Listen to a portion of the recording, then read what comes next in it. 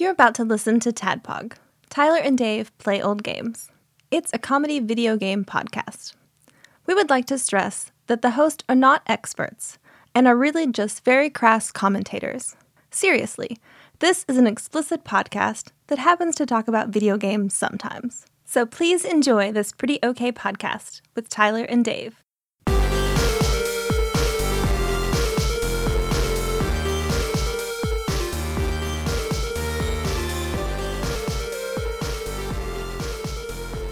Hello, Internet, and welcome to another Tadpog podcast. We're just a little old show where two old guys, one guy was like, "Hey, you want to do a podcast?" And the other guy was like, "What's a podcast?" The first guy was like, it's like a show we do, and I figure we'll talk about Super Nintendo games. The other guy was like, "Okay." And that's what it was. Then that's what it was. And that's it. What are we going to call it? I don't know. How about something like really blatant, like Tyler and Dave play old games? Yeah, okay. I wish I could remember, because there were other options, other name options. I can't remember. I can't remember any of the other ones. Because it's like, you suggested Tadpog. I'm like, yeah, it's good. Yeah. It's direct to the point. I How like about it. Datpog? No. I like Datpog. No. Yeah, no. Datpog sounds like an 80s computer company or something. You know what I mean? Like, oh shit, you bought stock in Datpog? Fuck. Shit, man. The whole computer thing didn't work out for them, so they made milk jug caps in the 90s, and that didn't work out for them either in the long run.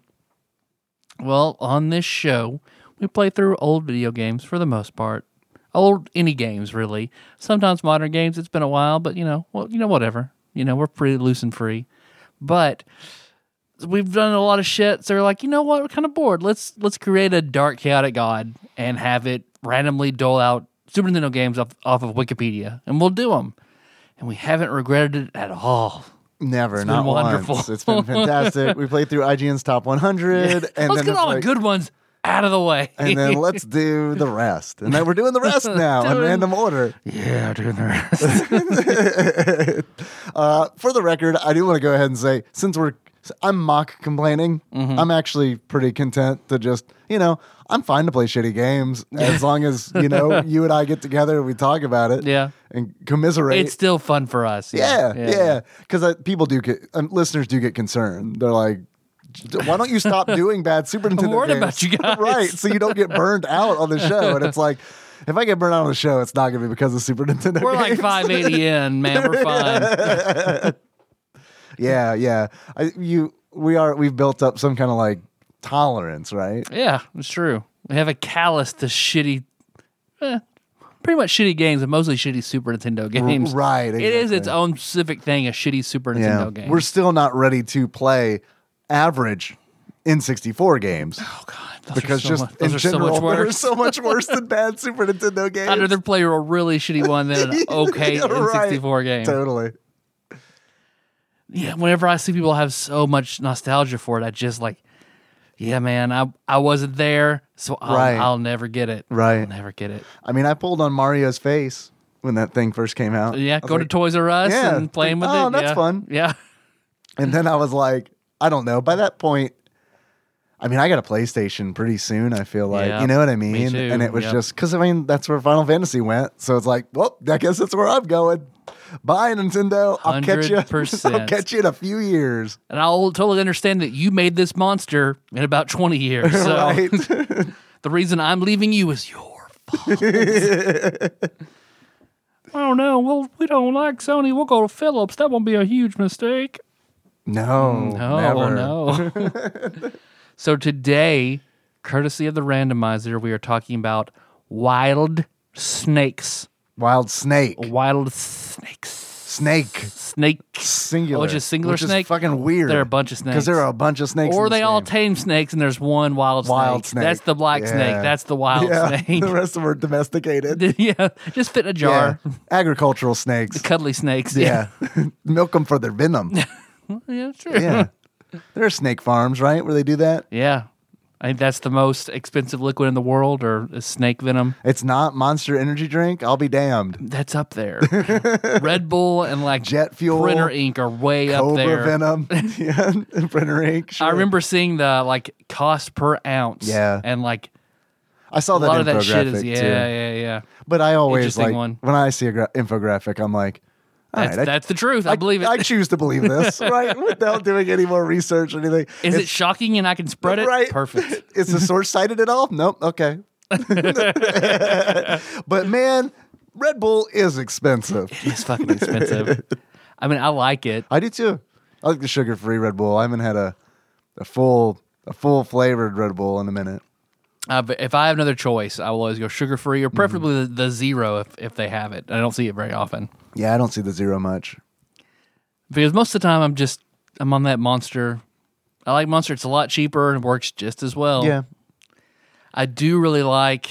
I'm gonna kick them though because they're too many calories. But the Monster Java triple shots. Oh, see, I don't like any of the coffee drinks, but like I've heard people rave about the Monster Java stuff. I mean the triple shot, like it's got more than the Starbucks triple shot. Like it's 310 milligrams of caffeine. Like, but it's like 240 calories a can. Like a can or a serving because they get you with that shit. I'm pretty sure it's one can is one serving. I could be wrong. It could be way worse. Because that's why I went. These are like the one I'm drinking out of. This is like 2 servings, so it's like no. I'm sorry, I'm completely wrong. It's one can. Hopefully, Monster's a good, honest company. I think they it's just good changed salt that. of the earth monster people, right? The monster people, the people of Medina.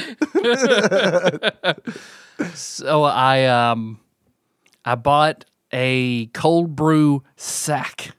Because I was making my own cold brew for a little while. Right. And it's such a fucking mess. So I went and bought a special bag that is like a little weighted, and you put the coffee grounds in it, and you just put that in the bag, pour the cold water on it, you're done. So whenever it's ready to be coffee, you just pull the bag out and wash the bag, and that's it. So it's kind of like a tea bag, but for coffee. Yeah. Kind of like, but yeah. All right, cool. Because cold brew, like, needs to set 10 to 12 hours. Wow. So, yeah. But I can make like and I a thought gallon my at a coffee time. machine took forever. Oh! Here at Tadpog, we do things a little different. differently. So I got Melissa, because she hates coffee. She hates tea. I mean, anything that could be considered a bitter beverage, she hates. Not big on beer. No. Yeah. No. Yeah. But, because most of the time, all her caffeine intake comes from, like, Diet Coke. Yeah. So this weekend, we went to, we didn't do it last year, everything with the boys. So this year we revived our going to an amusement park post-anniversary celebration. Like the very first year we were together, we went to Six Flags.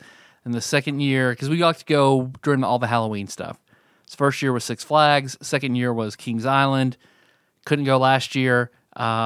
This year, she went to Silver Dollar City 2 weeks ago with the kids, and she was super impressed with their layout. Like they cut down on the maximum number of people that could be in the park. Yeah, I remember you mentioning that. Everybody had masks. They had workers everywhere reminding everyone to wear it properly. Right. Hand sanitation stations everywhere. If you're going to throw up in your mask. And hurl in it's this. Important, right? Yeah. If you're going to spew in your tiny mask.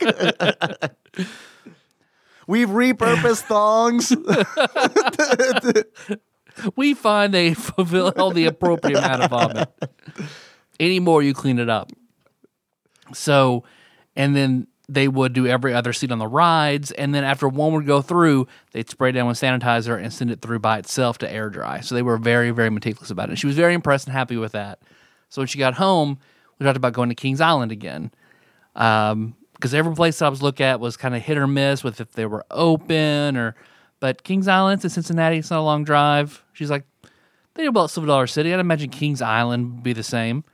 So we went. Oh, you guys went to Kings Island. We went to Kings Island this weekend. I noticed Kings Island came up in Twitch chat the other night. Fantastic amusement park. Yeah, I've never been. And I lived close by at one point, but very worth it. I haven't been to a park in it's been a long time. Yeah, I think it kicks. The other close one is Six Flags St. Louis. Right. Kicks Six Flags St. Louis's ass. I haven't been to Six Flags St. Louis since I was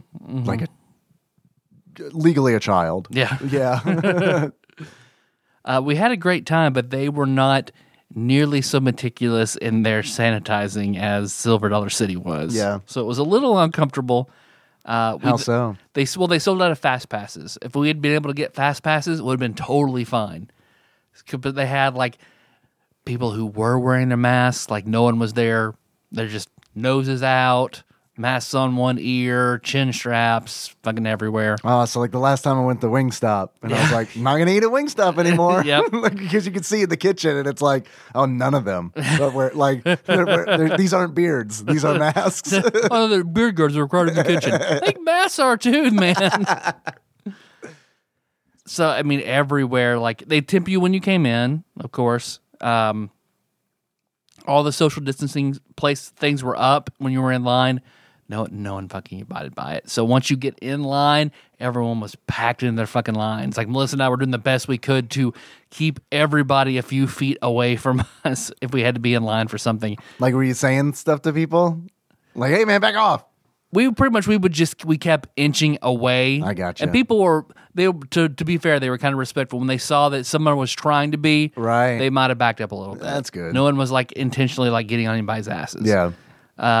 So it wasn't too bad. We made sure we had our masks on the right way all the time, sort of facing toward each other. So yeah, it was very good to get away from her again, but we both were just like, man, they don't give a shit. They dropped the park down to 30% capacity, which was still a fuck ton of people. And amongst their hand sanitizer stations, they had them up after the rides. Anything that wasn't attached to a ride was just like broken or empty. Did they have a big sign on the front that just said "No olds"? No olds. I didn't see some anything kids about okay. age. Yeah, they had the proper signage up everywhere. Mm-hmm. But of course, if we had fast passes, it'd be like we would have never had to be within 5 feet of anybody. How do those work? You just show like one to an attendant or something, and then go to the. When you go through and you order the online tickets, or you go buy them at the door, you just upgrade. But like what? Like how do you? They give you a little bracelet. Okay, so it's a bracelet. Yep. All right, and then you like what? There's like a line for no pass, and there's your regular line, and then the fast pass line, which is a shortcut line. So it's like the airport essentially, Yeah. where it's like now boarding.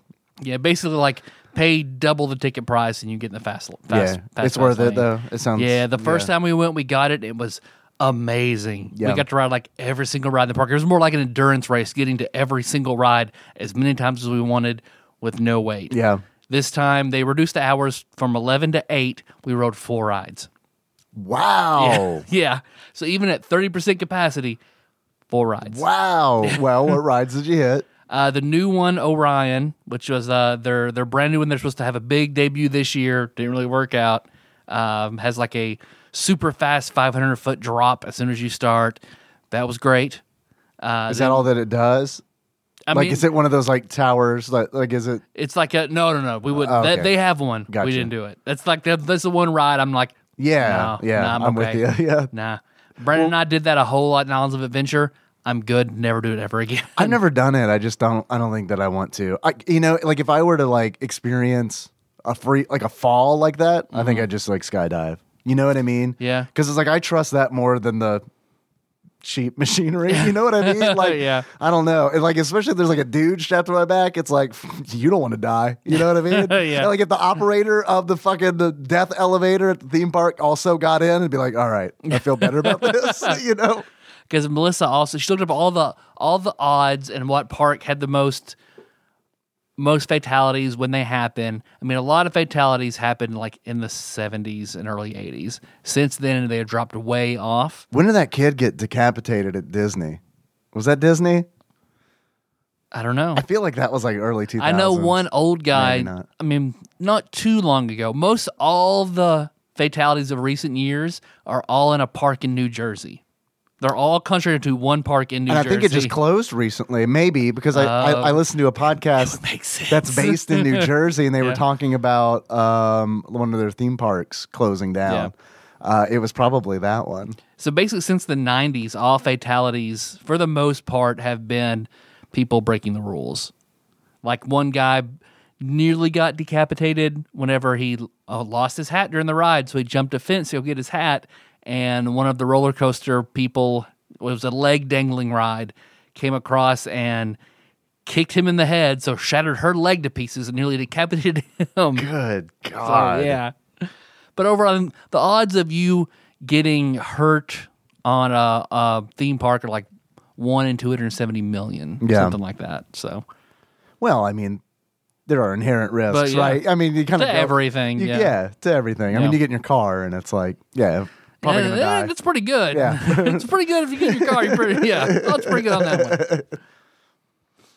So, great time, Kings Island. One thing they did, they have new executive chefs. So they have these little tasting stations you could buy. Since we couldn't get the fast passes that were sold out, we got the tasting pass. So we got to go around to 3 different tasting stations around the park and have treats, which were like, it was better than typical, $70 chicken sandwich park food. Because like a number one at their Chick-fil-A in Kings Island was $17. That's a combo, though, with a drink? It's a combo, yeah. Number one, $17. Okay. All right. Well, at least it's a combo. That blows my mind that it's like, this is Chick-fil-A. It's no different than any Chick-fil-A you've been to. There's one right over there. Yeah. Yeah, you can see one look through the fence. There's also this one here. But this one, the menu is a third of everything else, and it's 3 times the price. We like 3s here. We ate at Panda Express, which wasn't too bad. We got like the 3 entree rice and then a drink, and I got a cup for water, and it was still like $20 for both of us to eat, which was damn good for Kings Island. But still, like, I went and got poutine at one of the stations. It was like cheese curd, port wine reduced pork ribs, and duck fat fries. Looked terrible. Like, the presentation was awful. It was just a bunch of kids throwing shit into a to-go container. Sir, we're stoned. Eat this and move along, please. Exactly. Those are pretty good. Melissa had a zombie dog, which is like shredded jack cheese, chili, jalapenos, and some special kind of hot dog. We legally could not call this a Frankenweenie, but you know we would. Which was like, I was just sitting there like, God, if I were these kids' fucking manager, because like line is huge and they are just like, they have multiple fryers, but they are doing one item at a time. Throw the hot dog in, just wait sit for there, it, stare at the line. Oh, that one's done. All right, there's another one. Like, throw 6 in there. Just ask, all right, who's got a zombie dog? Okay, 8 of you. Sir, get that shit done. These are made fresh. We take our job seriously here at Kings Island. Here at the Kings Island, across from the Chick-fil-A. we take this dollar store hot dog wrapped in Cisco bacon very seriously. Cisco bacon. I knew him.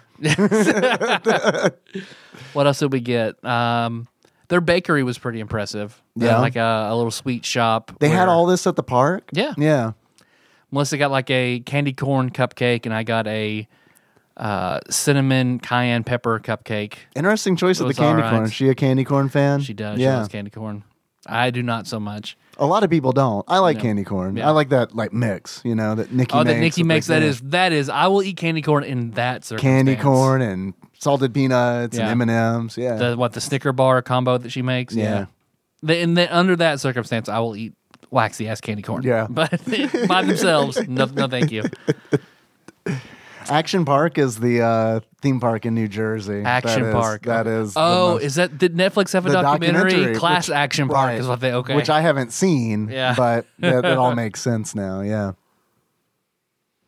And then it also looks like that the person who got decapitated at Space Mountain in Disney World is a rumor. Okay. According to this search. According to the cops that were paid to overlook it, right? Nothing happened here. And according to, I don't know, I'm not saying it was influenced by a major entertainment company, but it could have been. Right. Let's see, what else did we ride? We rode, I think it was like 2 wooden coasters, might have even been 3 wooden coasters. Sounds like a podcast. 3 wooden coasters. 3 wooden coasters. Which I love a good wooden coaster. A Cracker Barrel podcast.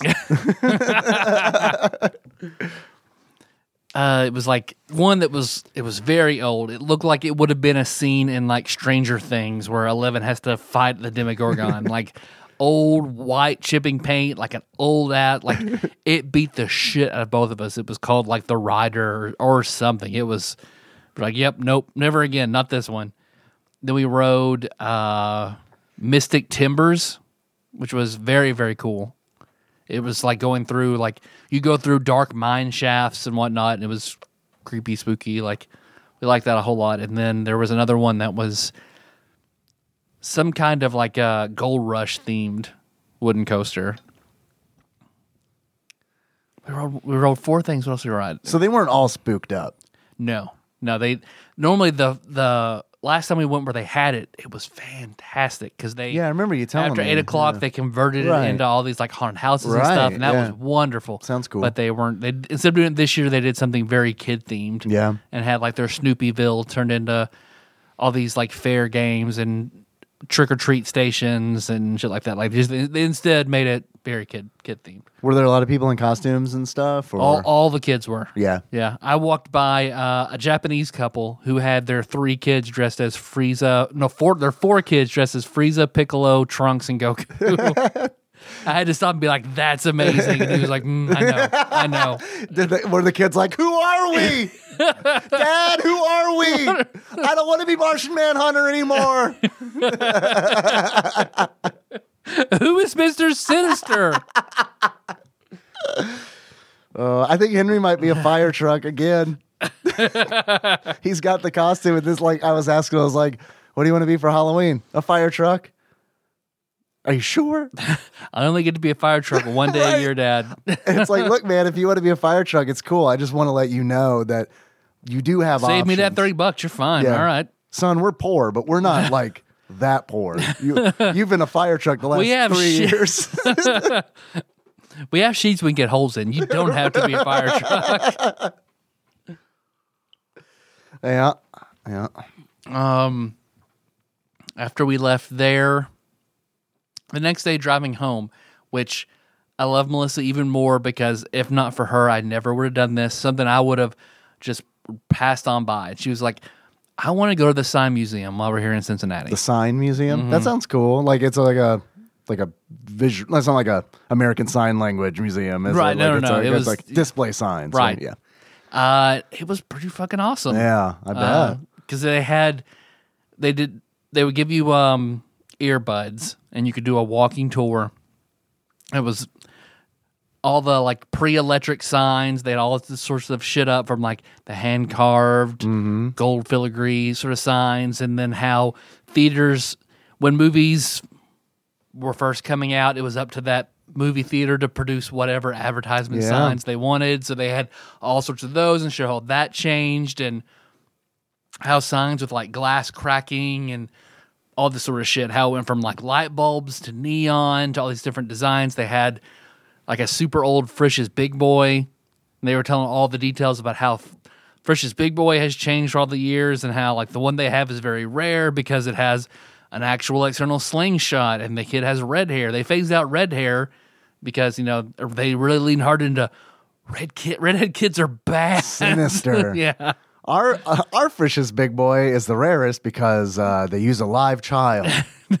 They call him the mean Irishman, Frisch's Big Boy. He's just bones now, but this was once a live child purchased directly from Frisch. His bone. These bones were very expensive, so we charged $15 a person. They're come with us to the sign reliquary. They had like all these neon like church signs and shit. Signs still in like apparently like that's the wing of the museum. Neon church signs and shit. They had 2 or 3 that it was just like, man, I'm glad I don't see these very often because that is gaudy as hell. Like what kind of church? Like were they just like the name of the church, like in neon lights? Oh, like a chapel design. Odd decision. Yeah. Right. Yep. Odd decision. Is it like a Vegas church or something? Or one was from Louisville in like the 70s. Wow. Mm-hmm. I guess neon was just real big then. Yeah, because then they talk about how, you know, Neon came about, how they do all the different colors, and how like they had this a moving animation neon dairy sign they talked about. Yeah. How like the collectors all want signs in their original shipping containers. That's the big thing in like the sign collecting industry. Okay. So they had like 4 or 5 in their original shipping containers, which is like, man, how did anything make it from point A to point B? What are they like? Chicken wire and 2x4s like every 1.5 foot apart. Like it was just barely contained. Anything could slip in there and break that glass super easily. Like a sign thief could just slip in there. Yeah. Take it out piece by piece. They were able to go in there and like fish out how to plug them in while they're still in the containers for the most part. How do they know that what they ordered is actually in the wrapping, in the container? You can straight up see it. Oh, you can see it. Like Okay. you see every bit of it. Gotcha. It's like that's why like you could just really anything could fall in that foot of space between the planks. So and it crack is the that glass. it is that much. Yeah, There's that much space. It's ridiculous. Huh. What else? They had one of a huge ass original McDonald's sign. Over 100 served. Pretty much like the original like Speedy or Speedzo, the original McDonald's mascot. Oh, that the one who's on like wasn't he on like the Egg McMuffin wrapper or something for a while? He was like on a wrapper for a minute because I remember maybe. like being a kid and being like, "Who is this?" And everyone I asked, every adult's like, "I don't know." And it turns out it was that's The Speedy original is or like whatever. a circle. The guy had a circle for a head and he was winking. Yeah. So I got a picture of Melissa in front of that. And it was just super, super interesting. They ended up like I spent more in stuff there than I did at Kings Island. So I was like, yeah, I want to get this ham sign, this moon pie sign, this burger magnet. And Melissa's like, I get a shirt. So You got a moon pie sign? Mm-hmm. Where is it? I want to see it. that's in my trunk. Where it belongs. Yeah. Yep. Is it So big? everyone can see it. I mean, it's Okay, all right. So it's like the size of like what I imagine a stop sign is, but it probably smaller. more like a lunch tray. Okay.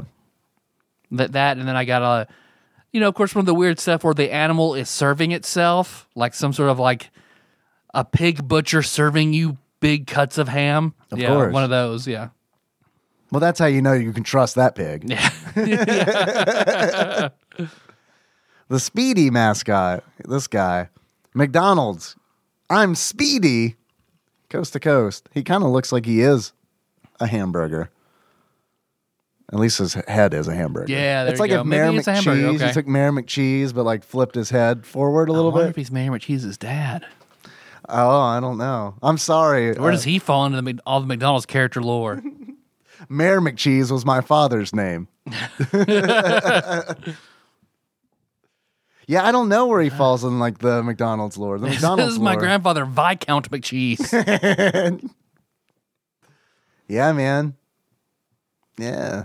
Cool. I'm glad you guys went. That's awesome. Yeah. When did you go? Went to the Sign Museum on Sunday. So we went to Kings Island. We drove up Friday, stayed Friday night, got up, did that all day Saturday, and then did the Sign Museum on the way home Sunday. Cool. So good time. Yeah, it sounds like it. Very good time to, just like be together. Mm-hmm.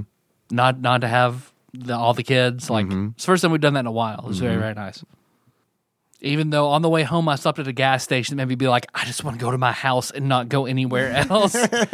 I'm the only person in here wearing a mask, and everybody is here glaring at me because I'm wearing a mask. This is fucked up. Yeah. Yeah. So, what about you? How's your week? It's fine. It's good. Yeah. Thanks for Super Punch Out. I You're appreciate welcome. that. You're welcome. Nikki was like, Tyler wants to know what you want for your birthday. And I was like, fucking nothing. Because Tyler and I have an arrangement where he doesn't buy me shit for my birthday. I don't buy him shit for his birthday. I want to keep it that way. Yep. And then I saw made sure to include on that. you referenced in that note. Yep. Yeah. So I was like, well, okay, this is a very nice gift. I was thinking about purchasing Super Punch Out. Sandwich Boat Phil had posted it on the Discord, like a bunch of Super Nintendo games that he was selling, and Grim beat me to Super Punch Out. So it was nice to get a copy. He got it. So yeah, very nice. Thank you. Was that or super ghouls and ghosts or super? Got that one. Yeah, that's what Nikki told me. Yeah, that one. Yeah, she told me, she was like, yeah, I helped you catalog, because she did. She helped me catalog the SNES collection like a few weeks ago, and she's like, Tyler was asking me if you had stuff, and I was like, I should know that because we literally just did this. Is that a red one? Right, yeah. But it's like, at the same time, it's like, if you're not familiar with those games, how are you going to keep any of that shit straight? That's true. You know what I mean? Yeah. Like, what's the difference to like her? There's no difference to her from like, because she hasn't played the games, but it's like super ghouls and ghosts or zombies ate my neighbors. Which is which? Quick! Yeah. It's like, I don't know, they both have fucking monsters. Nope, that's Monster Party. Yeah, that's like, you could come up with a bunch of like generic questions about video games where it's like, in this video game, you run away from ghosts. Oh, a Ross quiz, you mean? It's Pac-Man, right? It's Pac-Man? It's Pac-Man? Is it Beetlejuice? Theoretically. But yeah, it's been good. I took that day off, which was really nice. I got to play Hades for like 5 hours that day. I got a Hades clear. I have two Hades clears under my belt. Nice. When I got done streaming WildSnake, I was like, well, I can play a little bit of Hades. I've been wanting to play it anyway. Mm-hmm. It's a treat. Yeah, as a treat. Yeah. And got my second clear that time. You just beat it over and over again until you get credits. Is essentially how that works. Okay. Still love it. Like $25 is like, it's a fucking steal. Yeah. Yeah, it's a steal. Like, that game is amazing. I might have to get that until they finish Rogue Legacy 2 completely. Yeah, totally. So, totally. Have you still decided not to do the early access on Rogue Legacy 2? I don't see myself enjoying it as much if I have to like restart or I'm just hitting this big delay and kind of lose, take the wind out of my sails. I'll just wait. I love the game too much and to hamper my enjoyment of it. Yeah, I'll just wait a little bit longer. Yeah. Early access is always a tough sell for me. Because like Broforce, we had early access to Broforce and we enjoyed that. Mm-hmm. I've never went back to it. Yeah. Nope. Not once. No, me neither. Thought about it for a split second and then like, no, it's been so long and I forgot. Like, totally. And they keep adding characters and it's like, oh, that sounds cool. All right. I guess I'm going to keep playing what I'm playing now, though. Maybe one day. Right. Meanwhile, the library of games just keeps growing and growing because it's like, I'll never go back to fucking Broforce. Are you kidding me? Yeah. You know? Because it's like, I got that itch.io bundle that they did like at the, a few months ago. And it was, there's so many fucking games in that bundle that it's like, no, I'll never get through this. It's like, I don't know, a couple hundred games, I think. And it's just like, yeah, it's a lot. They had Blades in the Dark, like a PDF copy of Blades in the Dark. So, it was a cool bundle. Shit, man.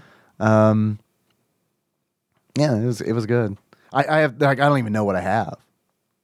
I don't blame you. No idea. Blades in the Dark is on my wish list on Amazon, and it's just like someday I'll buy this. This looks good. It's also a little pricey right now. So how much is it? It's like $30. Oh, that's not too terribly bad. Not too bad. If you're used to paying like $60 per D&D book, this is true. Which I definitely am accustomed to. That's like, it's blowing my mind to like buy other books, right? Where it's like buying Morkborg and like buying Blades in the Dark PDF copy, whatever, and like buying like old school essentials and stuff. And it's like, oh, these books are like priced like books. That's cool. Yeah. It's not like I'm taking a class in biology. It's about that amount of study, so yeah. And the return on that investment is about the same. Where it's like, I'd like to sell my old edition D&D books. Oh, you'll $5? $5? Okay, deal. Yeah, man, you're right. It's so heartbreaking. But it'll probably come back around, right? I imagine if you hold on to like the third edition books for like long enough and you keep them in good condition. That's the problem there. Yeah. It is hard to keep a big block of books in good condition, especially fucking role-playing. My fourth edition books are fucking pristine. They still smell like Books A Million. Everyone's is. Yeah. As it turns out, I think everyone's is. Yeah, but it's like, oh yeah, this isn't fun.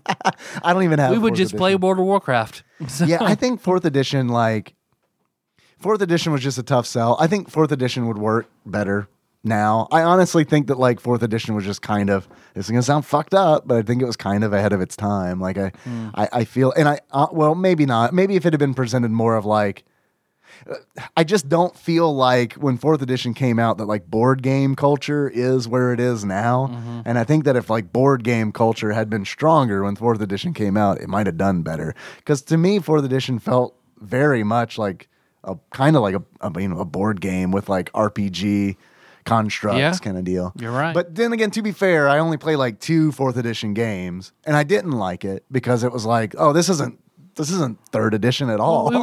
We just weren't done with that edition yet. Yeah. Like that's why Pathfinder still had 10 more years in it. You know, like people just weren't done with that. And I can tell you, I never want to go back to Pathfinder. Yeah, like it's too crunchy. It's just like, not only is it too crunchy, but it's like, I don't know, man. It's just like, all right, I did that for a long time. Mm-hmm. You know what I mean? Like a long time. We played 3rd edition, 3.5, and then Pathfinder, and it's like it just gets bloated. I feel like you know, and unless it's like you know what to do to be powerful. Yeah. You know where to. You know, yeah.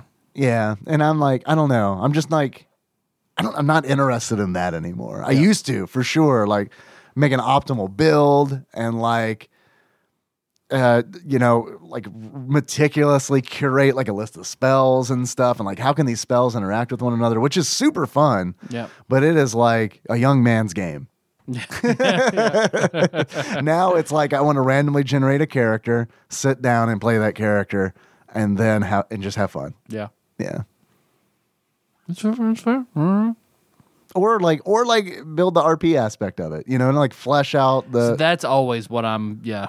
And I've always liked that, but I mean, And like in that edition, you kind of have to sacrifice that to stay fucking viable. It's more like you're not gonna be powerful. Oh, like you gotta in- be powerful, or you're not gonna have very much fun. like in 3.5, you Yeah, mean? Yeah, yeah. like what is it? The Tome of Battle or whatever the fuck it. What the Book of Nine Swords? Yeah. Book of Nine Swords ruined that game. Well, it felt like the Book of Nine Swords and what was the magic one?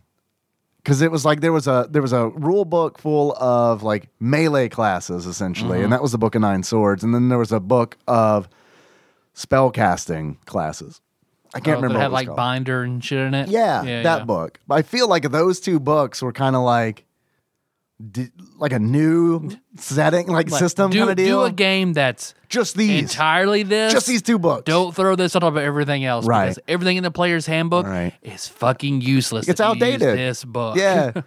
You want to play a ranger?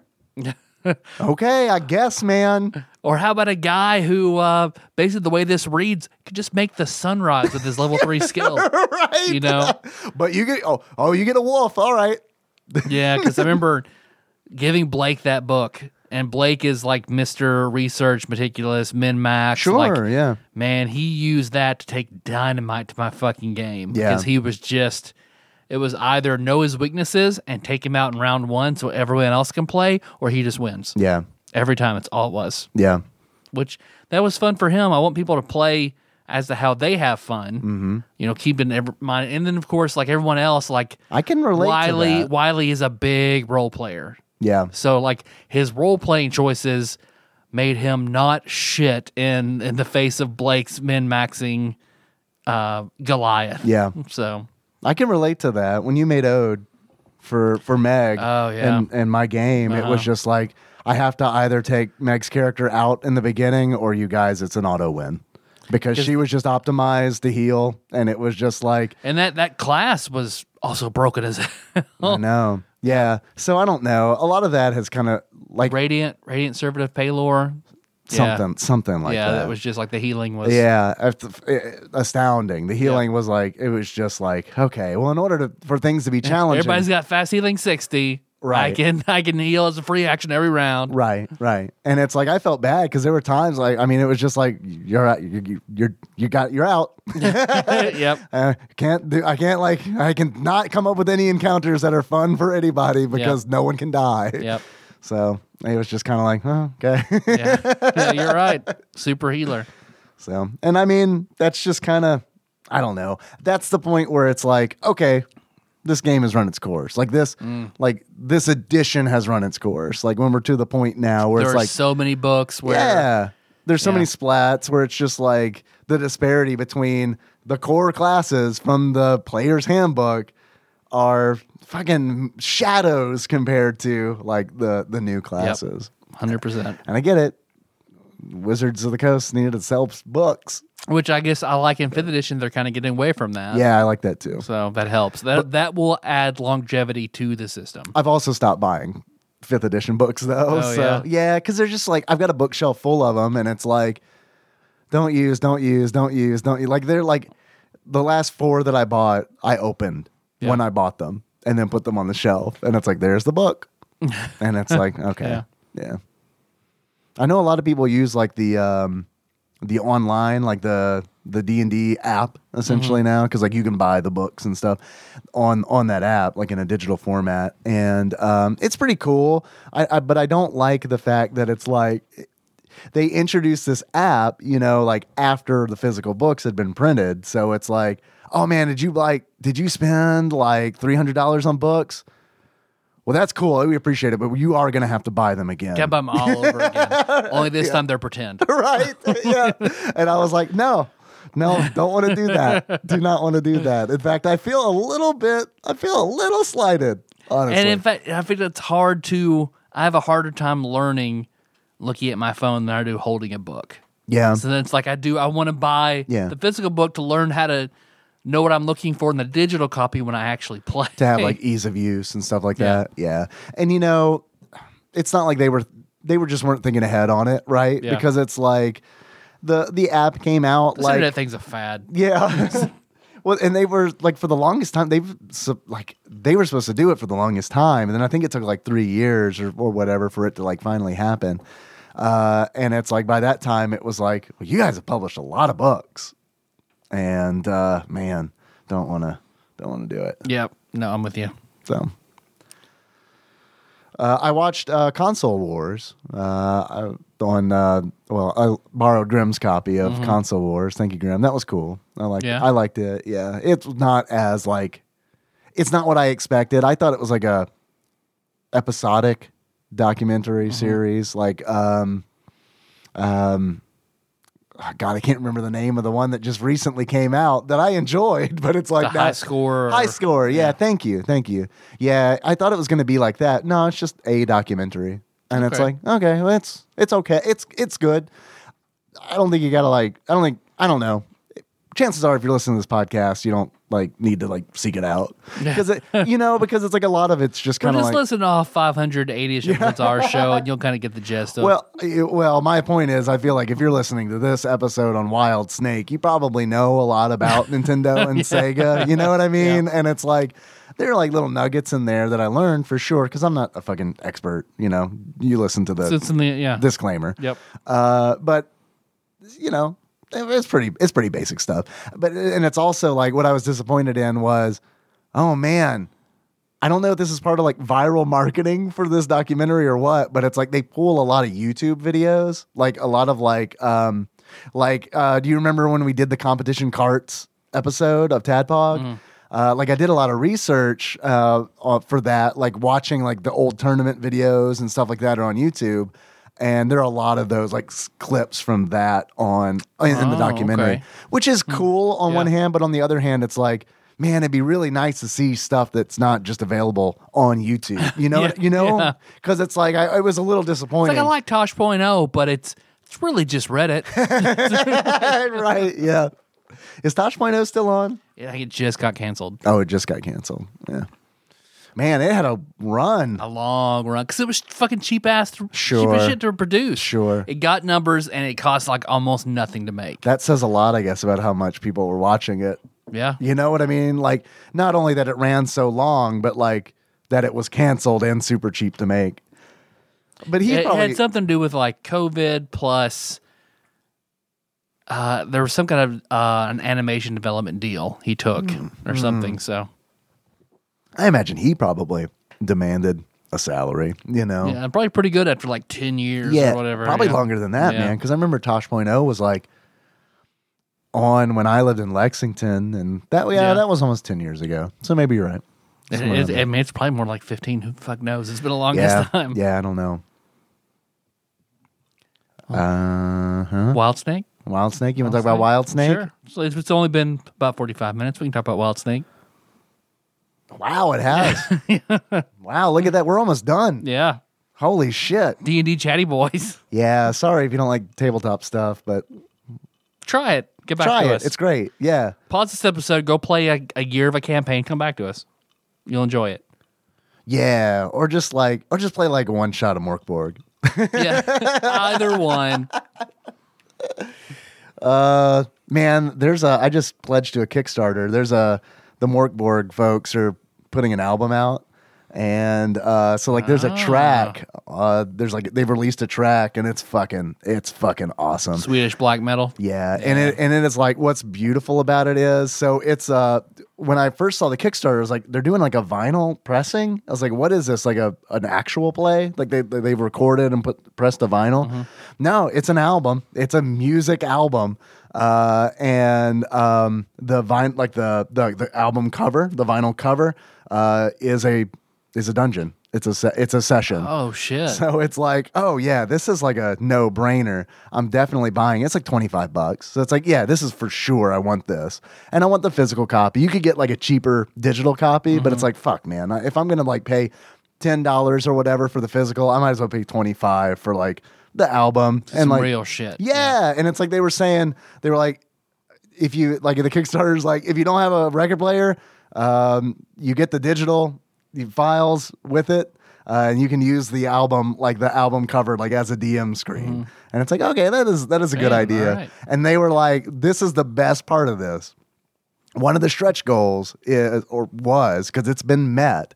I think it was like if they got to like, I can't remember what the number was, maybe like $40,000 or something like that. But if they got to that level, they were going to hire the dude who did all the narration for Darkest Dungeon to read the setting portion of the Morkborg rulebook. Man. And they made it, and it's going to happen.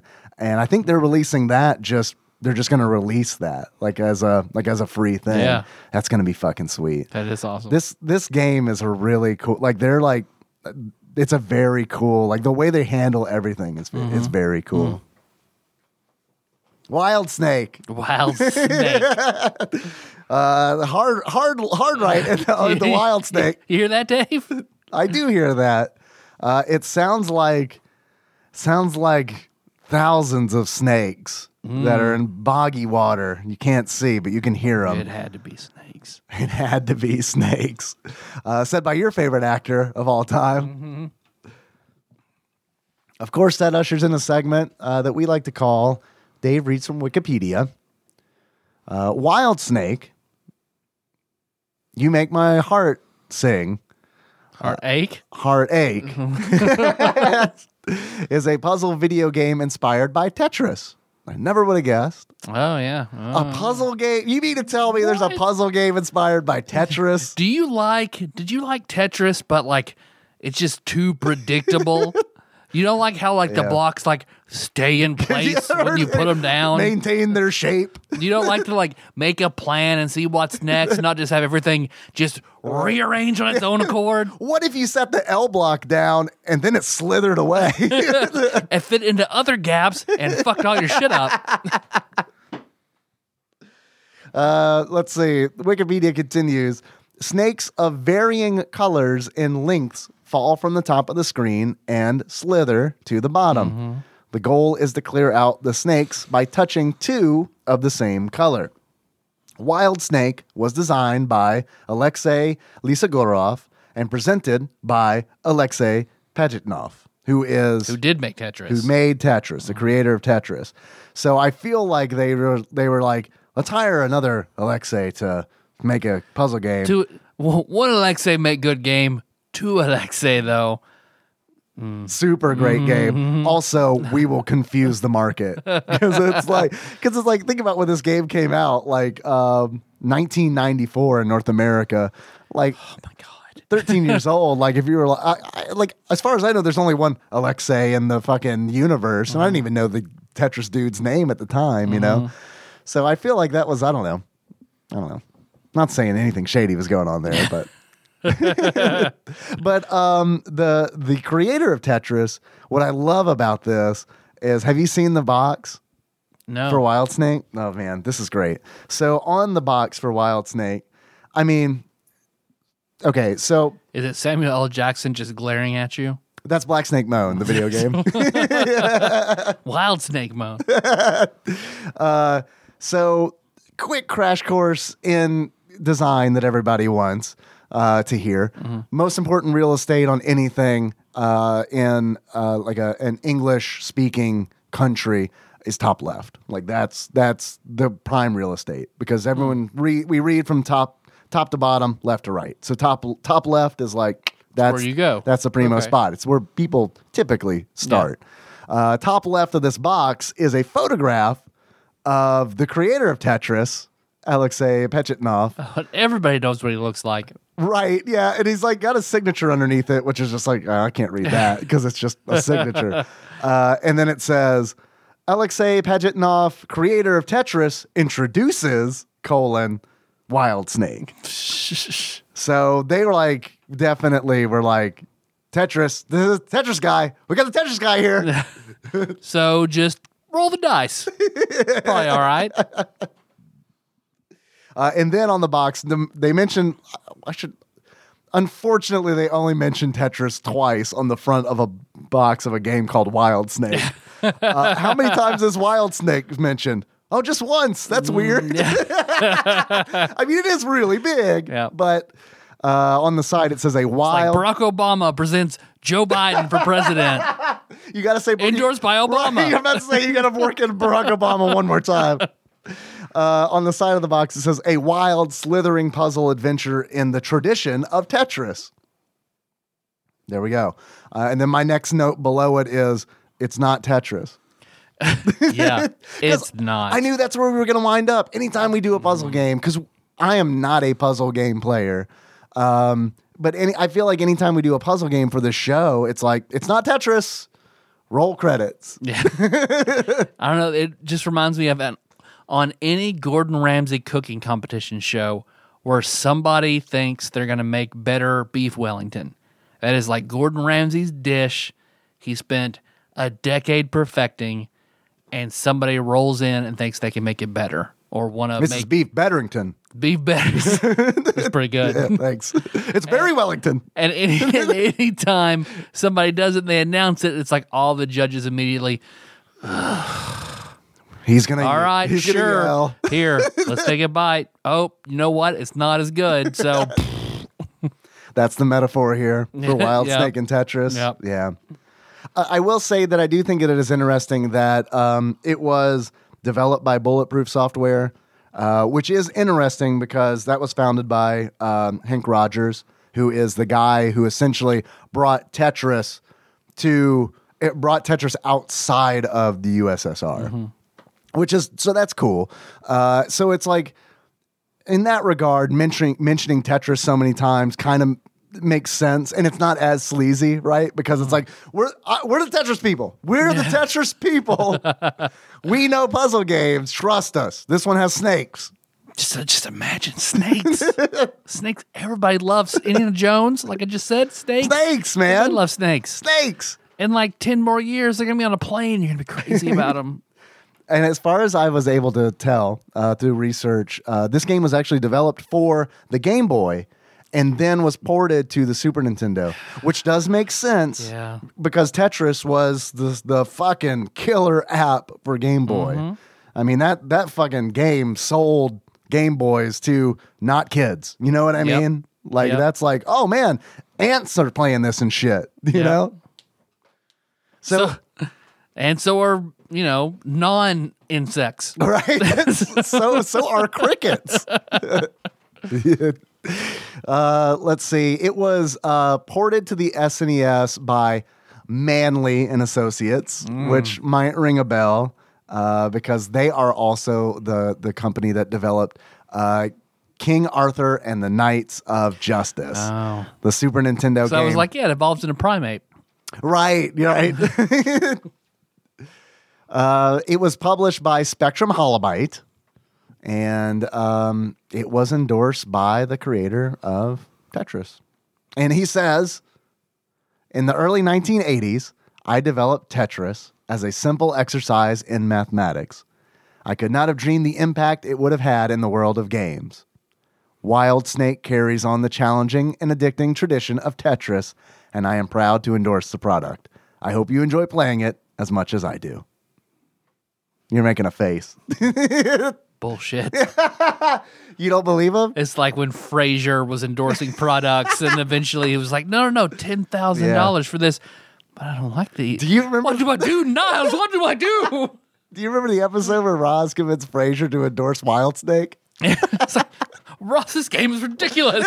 Have you played it on the Super Nintendo, though?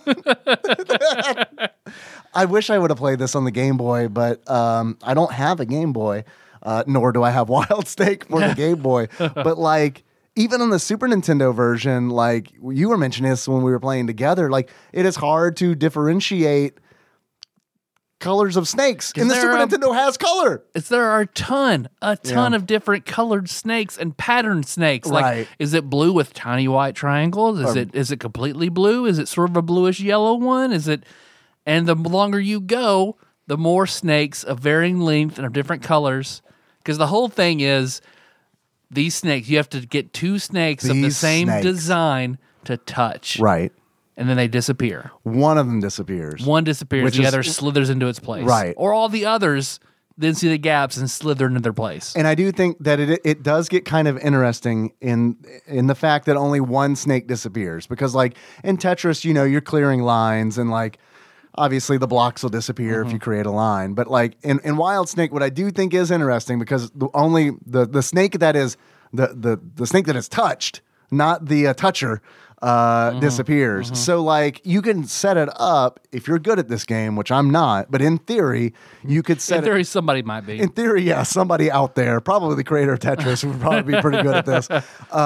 You could set it up so that you get that, like, let's say you got an orange snake that's falling from the sky, and it's like you can, if you have it lined up correctly, you could steer that snake, because you steer these snakes with the D-pad, left and right.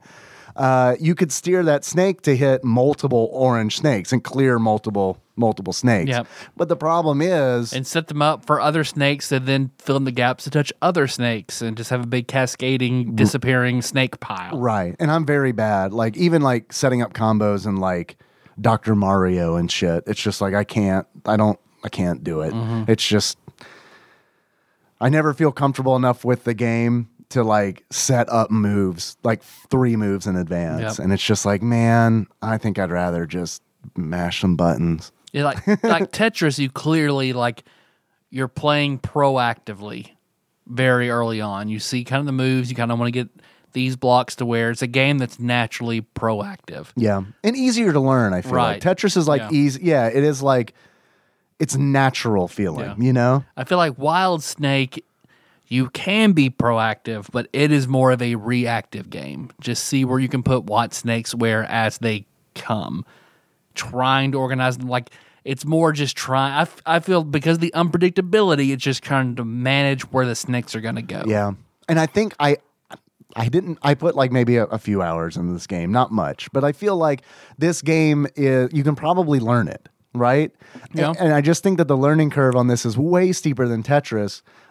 Just because of the cascading nature, right? Like when a snake touches another snake, and then it's like, your board is now completely different than it was because everything's slithered differently now, and it's like everything's now mashed up in this. Whatever plans you were trying to lay, it's over. It's over, right? You have to figure something else out.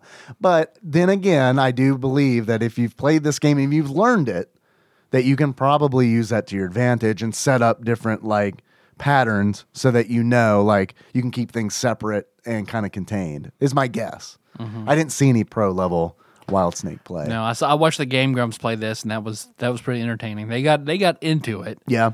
But I don't know, we played it, it was just like, all right, snakes. I could have continued playing it. Like, I was content enough. I lost both times, so it's like, yeah, I'm just not going to be good at this. You know what I mean? So it's like, I do feel like it would have been nice if, you had more, like in multiplayer and like 2-player mode, if you had more options where it's like, because I feel like in Tetris you have like a lot of options, and maybe it's because I've played more recent versions of Tetris, but in WildSnake it would be nice where it's like player 1 plays on hard, player 2 plays on medium, or you know, so you can like adjust difficulty per player. I feel like you can do that in Tetris, right? Where you can set the individual level for like player 1 and player I think 2. So. I like how in that Tetris does not have, that is conducive to the liquid nature of the snakes. Liquid snake is changing to where instead of just filling a rectangle, there are other grids for you to play on with the snakes, like a flask, an X. Like the boards. Right, the boards are right? different, which I think that's interesting. That was fun. It is cool, but it is interesting. It sets up a lot of like the X board, for example, is like there's this bottleneck because it's shaped like the letter X. There's a bottleneck in the middle where it's like 4 tiles across, and like a snake fills up 1 tile essentially. It's 1 tile wide. Yeah, and it's like if you fuck that up, like you just cut off the entire bottom section of the board. Which I mean, that's probably the thrill of it, right? Yeah. But I guess my point is, if you're new to it, stick on rectangle. Yeah. Flask I thought was fun. Flask was fun. That's the one that looks like A Mario 2 potion. yeah, right, yeah, or an elephant's foot, as the big sandwich boat Phil said.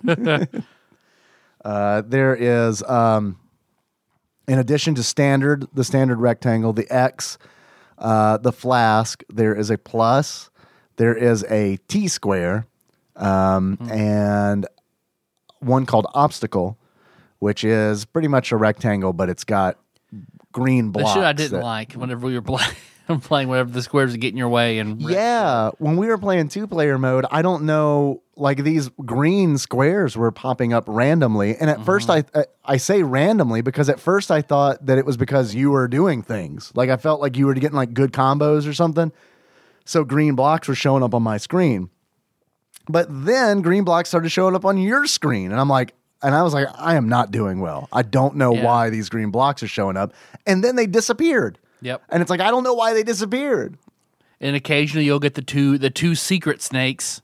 Yeah. Like the electric snake, which whatever it touches, it takes out all of that kind of snake on the board. Right. Which is pretty good. That's, yeah. Oh, and then there's the black snake, which the black snake just eats all the snakes in its way as it goes down the board. Unless it hits one of those green blocks, obstacle, which fucking sucks because it like, when I was playing on the obstacle board, it's like, man, you get so excited when you get one of those big, we were calling it Lexington Steel snakes because it looked like Lexington Steel's big penis. Right, yeah. You got it. Okay. The way it eats other penises. Right, yeah. Well, and it does. It does. You have to look for it, but once you find it, you can't stop finding it. So like they're rare, right? So it's like I get excited when I see one, and it's like on the obstacle board I got one. And it's like fuck yes, and then immediately hits a green block, which is bullshit because you can't choose where it just goes down. Yeah, Yep. it just wherever it goes, it goes. Yep. And then there's also a board called a Diabolo. Or I saw that, but I have no idea. As we call it, an hourglass. Okay. So, yeah. The face of Diablo. Right. Yeah, when you play, I have an achievement called The Minions of Diablo Grow Stronger. In order to unlock that, you play 2-player mode. All right. There is a... okay, so most of the first player game is just like a straight up kind of like score chase. And when you go into the difficulty, like because there's an option screen where you can change the difficulty. I thought there is something in there called King Cobra, because it goes like it goes easy, normal, hard, King Cobra, and it's like okay, well King Cobra is obviously it's ultra the hardest difficulty. Yeah. It's not. It is a completely different game mode, which is just very like, bad. why? Very, very bad. It is bad menu design for sure. King Cobra is actually the cool mode where it's like you get challenges, where it's like clear 15 snakes in 50 seconds, like that kind of deal, or clear 4 different types of snakes, or in like pairs of 20 or something like something like that. They give you like missions essentially. Yeah, not just point chase, which Right. I can appreciate that. Yeah. So I thought that was cool. What do you think about this game? Like, how does it like? What do you think? It's okay. I agree. It's all right. I don't love it. Like if you're with a bunch of people, you could have fun playing it. But I'm never like I can sit down and play Tetris and seek out Tetris. I'm not going to seek out this game.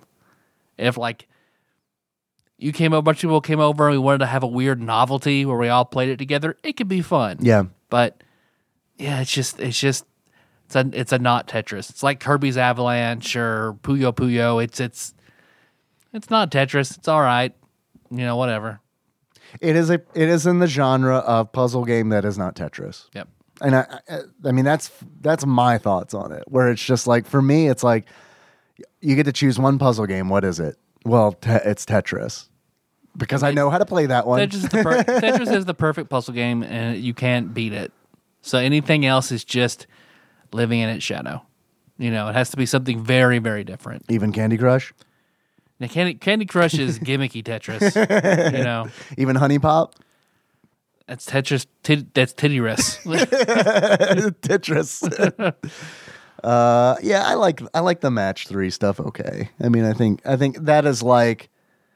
I mean, Empires and Puzzles is different enough in that you make your matches to different points of the screen to it's the RPG elements that make that different enough. Have you ever played Puzzle Fighter?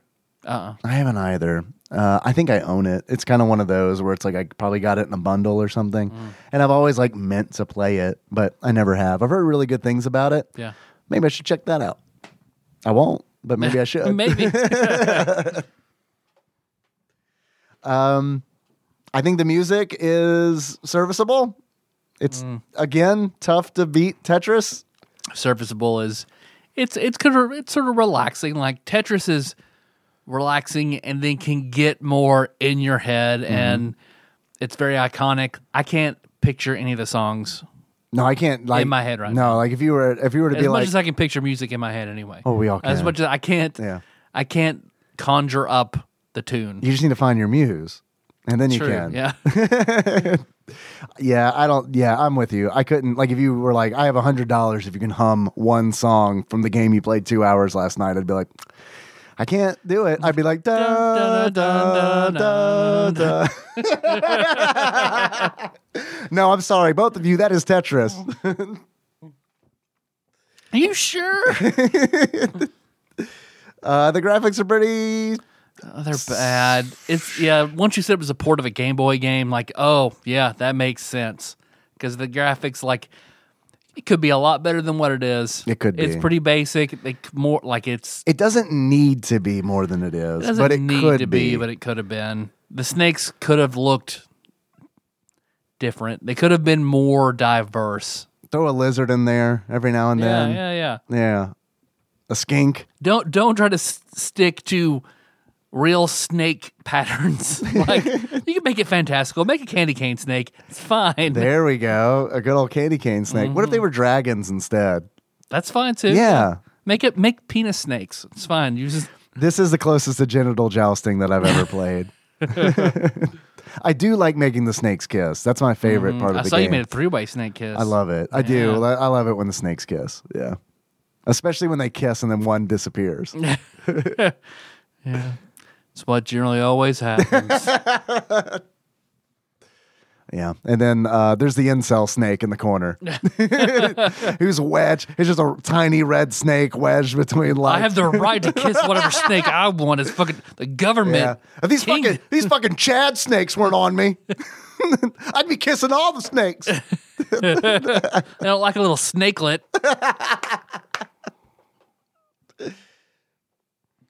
Do you think this game is fun? A little bit. It is a little bit fun. A little bit. It is a little bit fun. I can't say it's a garbage, shitty game. It's not. It's a little bit of fun. It is a little bit of fun. The biggest thing it has going against it is that it is not Tetris. Yep. Which is a really shitty thing to say Can about you a game. unlock Tetris eventually? That's really what they should have done with Tetris, where it's like with every video game, it's like, do this and you can unlock Tetris. It's like the B Wolverine button, but it's like play Tetris. Wolverine Snake. Why not put a Wolverine Snake in there? That's Black Snake. I thought that Wolverine Snake chops up all the other snakes on his way down. Can you name any better video game featuring snakes? Featuring snakes. Mm-hmm. What is another snake-based video game? Well, there is Snake. Or snake characters. Yeah, snake characters. There's Snake Man in Mega Man 2 or Mega Man 3. I think it's 3. Would you rather play Mega Man 3? Yeah. Yeah. What about the Nokia phone game Snake? Yeah, I used to play that a lot. Me too. I used to play it a whole lot. Me too. Yeah. Have you played? Jacob's very good at that game. Yeah. Yeah. Have you played Nibbler? The Futurama character? Not him. Different Nibbler. Oh. No, then. It's kind of like Snake. There's that documentary, Man vs. Snake, which is essentially like in the vein of the King of Kong, where it's about a guy who like wants to get the high score in Nibbler, and it's different than King of Kong because everyone's like, you do that. We don't want to do that. That's an awful game. But it's like the whole thing of it is like marathoning a game in order to get a high score because like he's got to do it over the course of like, I don't remember, like 48 hours kind of deal where it's like he's got to play it straight. Yeah. Still probably I'd rather play that than WildSnake. I made that challenge to David Dykes of what's the last game he was on? X-Men Mutant Apocalypse, I believe. No, he did the music for that. But I can't remember if he was on the episode. He wasn't on Batman Robin, was he? Or was he on Superman? Very early one. An early one. He came to visit when I lived in Louisville. He came up with some other friends on spring break. Dykes is very meticulous about his money. So I told Dykes, hey, man, on this Wii I got not too long ago, I bought Solomon's Key. If you can beat Solomon's Key, I'll buy you a tank of gas on the way home. He ruined his trip by just constantly playing Solomon's Key to the point that it just about broke him, and he did not beat it, and he did not get a tank of gas. You were right. He was on the Adventures of Batman and Robin. Okay. Yeah, maybe, I don't know. With me, the older I got, the more it was like, oh, I got to factor in my time into money equations. You know what I mean? Like, for the longest time, like in my 20s, never even thought about that. Yeah. And then it's like, early 30s, also never thought about it. But now it's like, okay, how much is my time worth to me in dollars? Does a tank of gas equal that? No, it doesn't. He would buy like spoiled food and stuff to eat, right? He would go to the flea market and buy expired food, yeah. Not right, Like not spoiled food, expired. Expired food, right. bags of chips and shit, yeah, at the flea market. Yeah. To me, that's spoiled food, but like I realize that it's not. And he had a good job. He has money. He's just very, very miserly. Nikki like will keep food around like past the expiration date, and I get really nervous about it. And I'll be like, I'll ask her about it, like, hey, what about this? It looks like this expired. She's like, it's fine. It's fine. And I'm like, I'm not gonna eat it. Oh man, what did someone post? There's always the person in the relationship who thinks expiration dates are real and the one who doesn't. And got like, I'm the one who thinks it's real. no, yeah, Melissa will throw anything. Oh, nope, this is about to hit his date. Like, no, it's fine. I don't. Nope, garbage can. I don't throw it out. I don't think they exist at all. It's like, it's got mold on it. Okay, then throw it out. See, I don't throw it out, but I do say, you're eating this if you want it. I'm not. I'm gonna put it in the Nikki cabinet full of expired foods. But see, there's also like, okay, so it's easy to be like, yeah, expiration dates are a myth. But also when I open the refrigerator and I'm like, something fucking stinks in here. It's like something in there went bad. Pay attention to the fucking expiration dates. Smell test it. That's fine. Don't like it smells good, it tastes good, but it's past the expiration date. That's probably fine. I've had all it takes is getting a bowl out of the cabinet, a nice little ceramic bowl, putting some fucking Frosted Flakes in there, pulling the milk out, trusting that it's fine, opening it, pouring that milk in, getting it good, getting that spoon, lifting it up to your mouth. Ah, fuck! Now I gotta throw all this fucking Frosted Flakes away. I gotta fucking clean a bowl for what? You gotta eat cereal like Jacob does. Milk first. Test it. But that was when I told Nikki about it. She was like, "Did you smell it?" I was like, oh, "No, it's in the fridge. I trust it. It's going to Heimdall. Send it through the gates. You're It's the fine." gatekeeper. Right? Come on." It really actually wasn't that big of a deal. It was more just like, fuck. Now what am I going to eat? March 3rd. Right? There's your goddamn expiration date. Thank you, Seinfeld. Got any achievements for WildSnake? Man, I got like a fucking lot of them. Yeah. All right. Give them to me. Which normally I cut them down, and I did. I got 8 of them. Are you okay with that? Yeah. Fuck All yeah, right. man. First achievement comes in from Dr. Drunk, a.k.a. Snake Charmer. In order to unlock Snake Charmer, play WildSnake while someone charms your snake under the desk. And I included that one because that is definitely my jam. Achievement number 2 from Sick Jake. Human Snakeipede. In order to unlock Human Snakeipede, match 3 snakes mouth to anus. All right. Next achievement comes in from Nick P7186, a.k.a. Plinko Nick. Innuendo. In order to unlock Innuendo, make a penis euphemism at any point while playing WildSnake, which is extremely easy to do. Yep. Next achievement is this is a nice pair of achievements from Pinball Archmage Chris Edler. Congratulations on your marriage. Blue Snake Moan. In order to unlock Blue Snake Moan, play a level where you only make the blue snakes kiss. And the next achievement from Chris Edler is Black Snake Moan. Use the Lexington Steel Snake to score your 69th match at a level. The next achievement comes from Joe Schmo. 4G. In order to unlock 4G, the elusive 4-way snake kiss. Ooh. Next achievement from Cthusiast Jeff. Nocturnal Snake Missions. In order to unlock Nocturnal Snake Missions, beat 5 levels on King Cobra mode. And the last achievement I have comes from Barbecue Baron Drew, and that is Whacking Day. And with the good old Simpsons reference. In order to unlock Whacking Day, clear over 100 snakes and then beat off to Dave's sweet, sweet knees. There were a lot, and there were more than that, and they were all very, very good. Yep. So it was extremely tough to be like, "Fuck, okay, I can't just do 3." I like all of them. Yeah. Do you have any? I've got 2. Okay, I've got Wildsnake Moan. okay. And that is get so frustrated at the game from losing that you stared at like Samuel L. Jackson when you there's a Christina Ricci in anger. What achievement is it when you play the game with Christina Ricci? Or is that just like a life goal? That is the achievement. Oh, what a Wednesday. All right. Okay. I like it.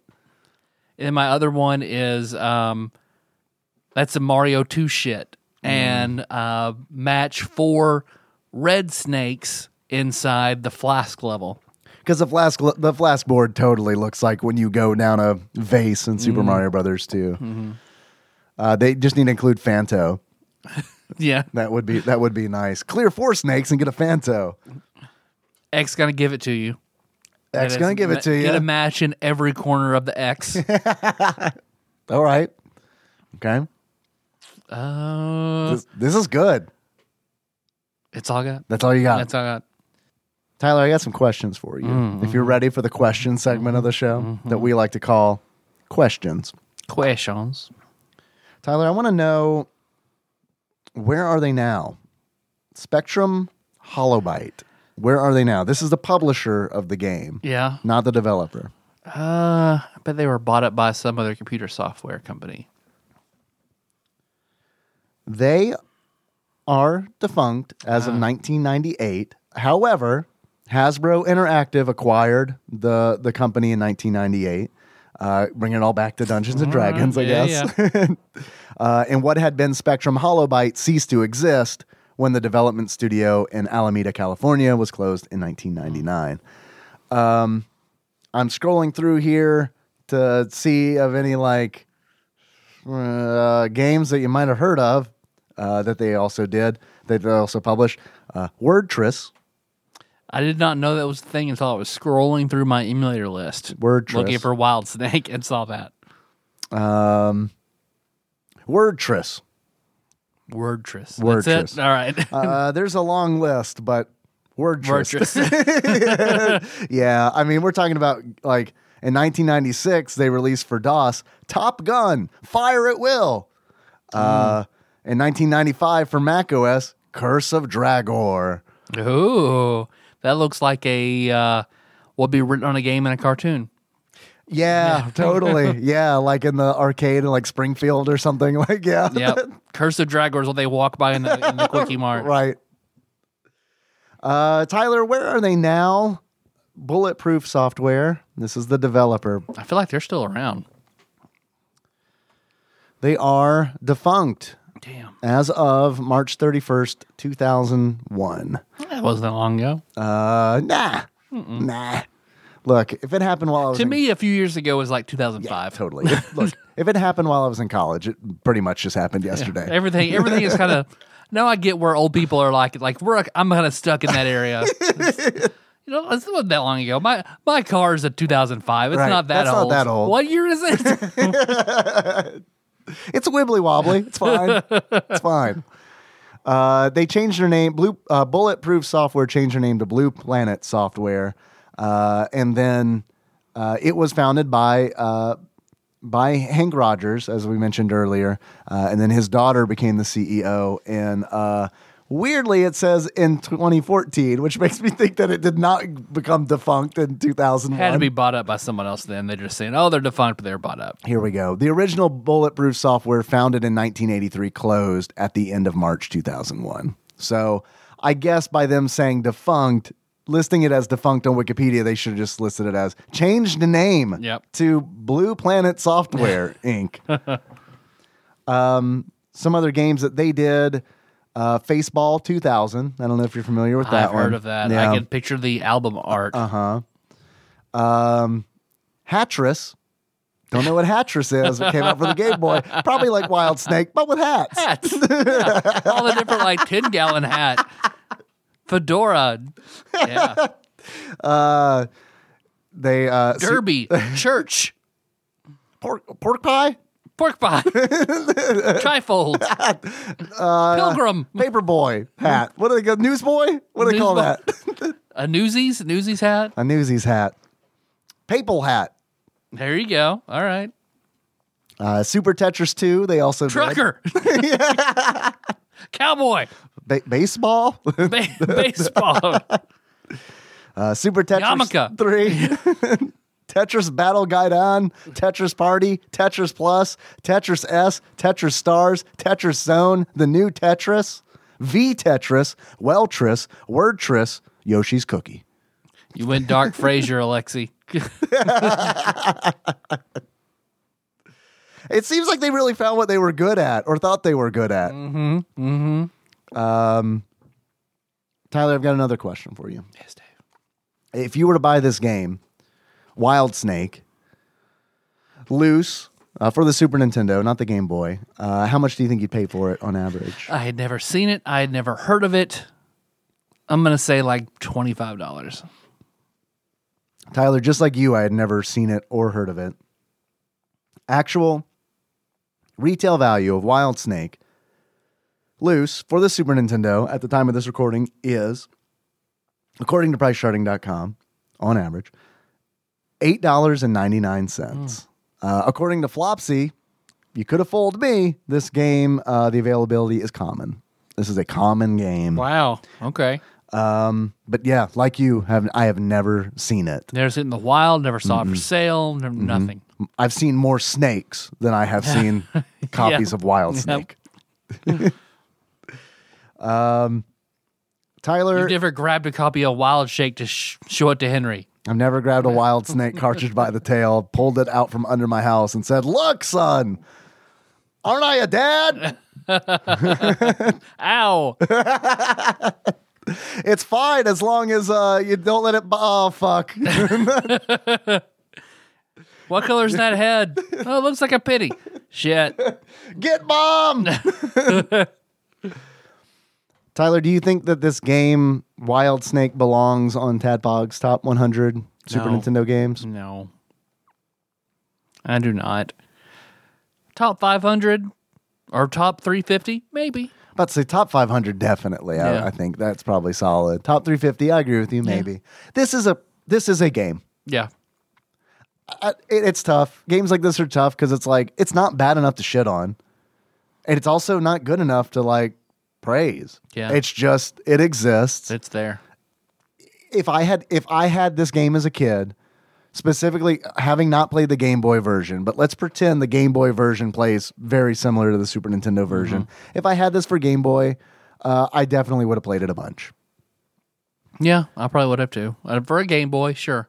And I might not have loved it, but it might have been like, man, I'm tired of playing whatever game I'm playing. Let me play a little bit of, Hot Snakes. Yeah. Yeah. Next achievement, Hot Snakes. Play this game on a Game Boy while making hot snakes. Have I ever told you that when my aunt was going to college, I was a little boy. I don't think I had even started preschool yet. And I was going through her textbooks, and she had an anatomy textbook, and I was going through it and looking at all the illustrations of the inner workings of the human body, and I got to the digestive tract, right? And I was trying to figure it out because I couldn't read. I didn't know what was going on. I just had this image to work from. And I'm like, okay, clearly this is the mouth. And it looks like there's a tube that goes down to a circle, Jerry Seinfeld. Yeah. And then from that circle, though, here's what I'm interested. This whole time I'm looking at this, I'm like, I can unlock the mysteries of why I poop. Like, it's here. It's true. Because it's like, I know it's here. Right. I see where it ends. And that is where poo comes from. So, like, I saw the intestines, right? And I'm like, that's the poo. That's the poo. It's poo storage. It's the poo storage. And I was like, but how does it get out? And I'm like, and when the poo comes out, it doesn't look like that. So I was like, has to be poo wrapping. So when it comes out of you, the wrapping gets caught inside of you and just the insides of the wrapping come out. And I shared this story with my mom and my aunt. Fortunately, because God, if I hadn't, I would have gone on for who knows how long thinking that's what poo is. It's essentially snakes in your belly. Like Tootsie Rolls. Yeah. It's like, or it's like the Flintstones push pops. It's kind of like that. What you do. But poo. My butt push pop.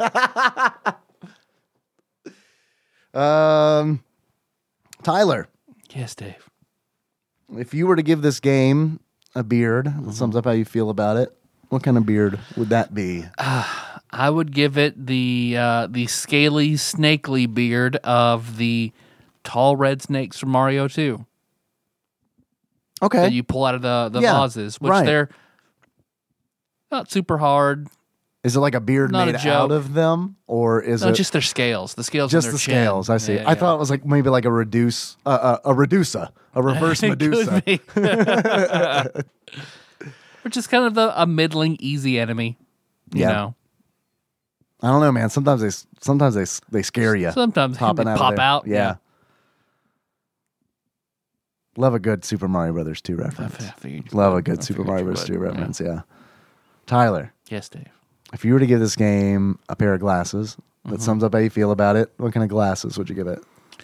I'd have to give it the eyeballs of Samuel L. Jackson and Black Snake Moe and the way they bug out when you get frustrated at this game, because it can get you pretty pissed off. Yeah, it can. There is like what some might consider a design flaw, because like you can steer the snakes, right? And we haven't really talked about the the lose condition of the game. Yeah. If you are put in a situation where the full length of the snake is not off of the screen by the time it stops, you lose. So in some of the stages, like the X, for example, here's what happened to me. I'm like, oh, I accidentally steered this snake immediately to the right. It got stuck on the wall and didn't have anywhere else to go. Cuts off all the rest of the level. It's over. Yep. The game, it just ends. It's like game over.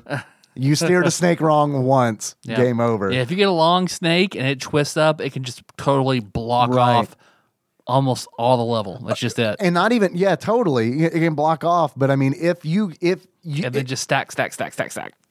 dude, on this fucking stage, I had like 3 rows of snakes at the bottom, and then I had like 20 rows left, and I just accidentally steered the snake into the wall, and it couldn't go anywhere. So it was like, oh, game over, dude.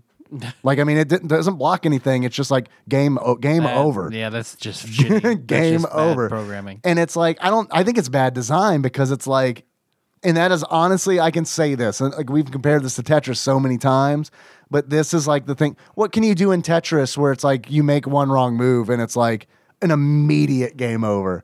Because it's like the fun of Tetris sometimes is like, fuck, I made a bad decision. Try to fix it. Try to fix it. It's not like I made a bad decision. Oh, game over. Game over. Immediately Yep. got a game over screen. Yep. Sweet. It's like life. Right. Yeah. Maybe they were trying to prove something with WildSnake. Like sometimes this is just how it is, man. Sometimes you mean to steer that snake left, and you just fucking crash that snake in the wall, motherfucker. That's right. And I guess in that regard, it's kind of similar to Snake for the Nokia. Yeah, true. You got more questions? I do. Here's my question for you. If you were to guess, and there is a wager riding on this, Cthusiast Jeff has a wager on what Flopsy is going to rate this game. And he has said that if he is wrong, that he will up his Patreon donation by $2. Forever. And he said, but if he's right, he's going to raise his donation by $1. So really, For half as long as forever. yeah, right. So, which is probably enough. Until the end of the show. Right. And then, Right. So I believe his guess was, it was 2 stars. It might have been 2.5 stars. I think it was 2. He remembers. That's all Pretty that sure it was matters. 2.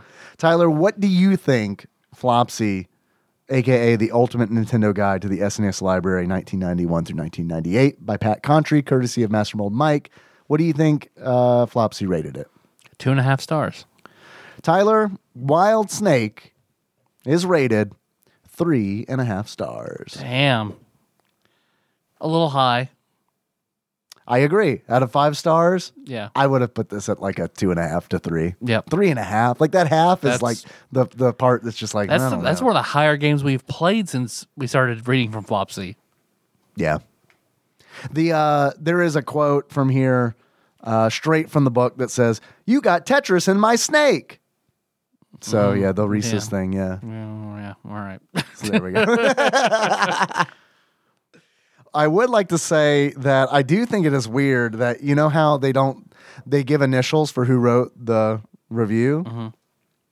AP. Probably Alexey. Accounts is my payable. guess.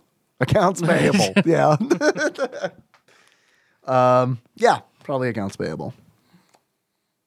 Oh, this review was written by AP. I can turn this in for college credit. Tyler, Yes, Dave. I have a quiz. Yeah. Would you like to take it? Yeah. From one Ross Rachel Green. You know him. He was on our Patreon episode. RRG. Yep, where we talked about a weird game called Mazin Saga Mutant Fighter. This quiz is entitled Wild Thing, It Makes My Heart Sing.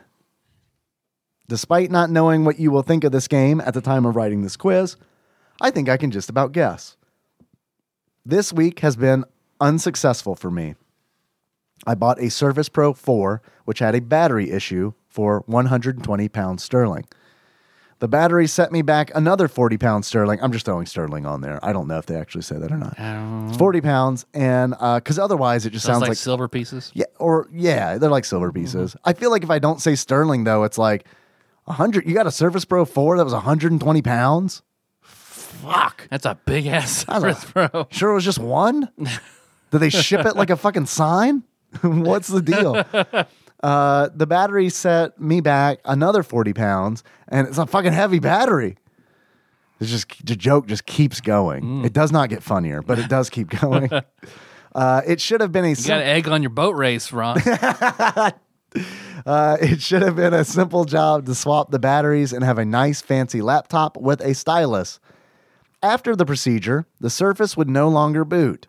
A quick look online shows that unfortunately, the sodding things die after simple fixes like this, and it's not just an expensive paperweight. It's not just an expensive paperweight? Sounds like it is. Sounds like it is an expensive paperweight. That fucking sucks. That sucks. So I am carving it up and selling the parts. Still, it's something I could have done without. Yeah. Yep. I hate it when you fucking buy something and then it is a chore. Yeah. I usually give up. I bought a wrong thing on eBay for truly too much money. It was like a piece of audio equipment when I was trying to set up the stream, and it was like I bought it, was really excited to get it, didn't really know anything. I was learning, right? And I got it, and I was like, oh, this doesn't plug into anything I own. And then I messaged the guy, and I was like, this doesn't plug into anything I own. And he was like, oh, okay. And I was like, oh, shit. I did buy it, right? Okay. Fuck. So now, I know. I'll resell it on eBay. Sure haven't done that. That's in my closet. That's in my closet. Well, now this value's probably gone up. Probably. Mm.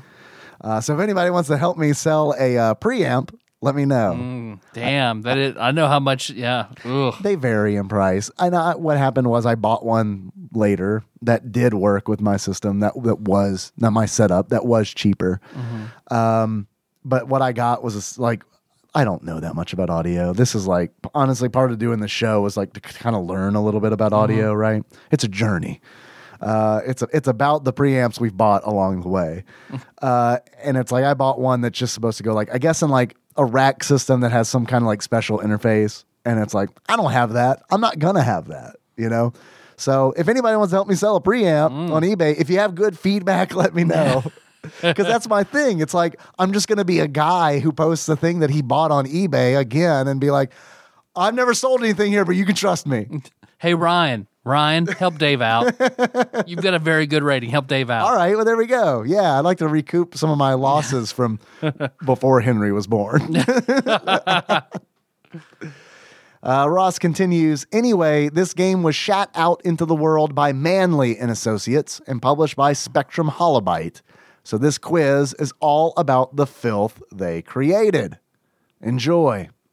Are you ready? I feel like because of the Where Are They Now, we have kind of an edge. Yeah, but we'll see. It won't be as excusable when we fail. All right. I will remove those segments for future episodes. First question, Tyler. Are you ready? Yes. This tile matching puzzle game was introduced by the creator of Tetris. Tetris S? Tetris Tiles? Yeah, Tiletris? Was that one of them? Tiletris. Pretty sure it was. Tiletris, locking it in. It was, in fact, Breakthrough. The creator of Tetris, they had him really working by introducing games. He was just fucking signing checks, man. He's like the MC of a Tetris roast. Next question. In this game, a wizard kidnaps sports-playing teens. King Arthur and the Knights of the football team. Justice. Yeah. Yes. Locking it in. It is, in fact, King Arthur and the Knights of Justice. Next question. This game features a brightly colored jungle cat who is named after a famous fictional diamond. That is, I can't remember the name of the game, but that's the Pink Panther. I can't remember the name of the SNES game. Pink is Loose or some shit like that. There you go. Yeah. Pink is Loose. Locking it in. It is Pink Goes to Hollywood. Half credit. Next question. This spectacular top-down shooter was popular on the Amiga and in Europe was known as the Chaos Engine. Shit, this would be the worst quiz for me ever. I have no clue. Top-down shooter? I don't know, man. Those levels of Contra. Top Gun, Fire at Will. There you go. Locking it in. All That's right. not right. That's not Let's just right keep one. saying it. Yeah, it'll be one. The answer is Soldiers of Fortune. I have heard of that game. You've subscribed to the magazine. On one of the rare times I would buy a gaming magazine when Mom would buy me one at the grocery store, and I'd read it until it fell apart. Yeah. There was a guide in the back of Soldier of Fortune, so I'm ready to get to that. Whoa. All right. Well, maybe we'll get to it. Maybe the randomizer will give it to us today. Next question. This game would be well suited to an upcoming podcast by two longtime hosts. It's not the one on the space station. It's the other one. Star Trek. Ooh, the Next Generation. Sure. Because the one we did was Deep Space Nine, right? Okay. Star Trek The Next Generation? Yeah. Logging it in. It is Star Trek The Next Generation Futures Past. Ooh. Not the nights of Futures Past. Not the days of Futures Past. Next question. The whole sultry nights of days of future past. Sultry nights. How many lewd... The night was warm. The night was hot. How about the night was sultry? I'm gonna kill your mother. How many lewd Star Trek fan-made games do you think are out there? 69. Good answer. Yeah. Or 420.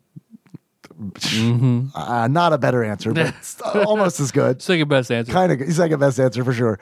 4-6. What? This game is 4-6.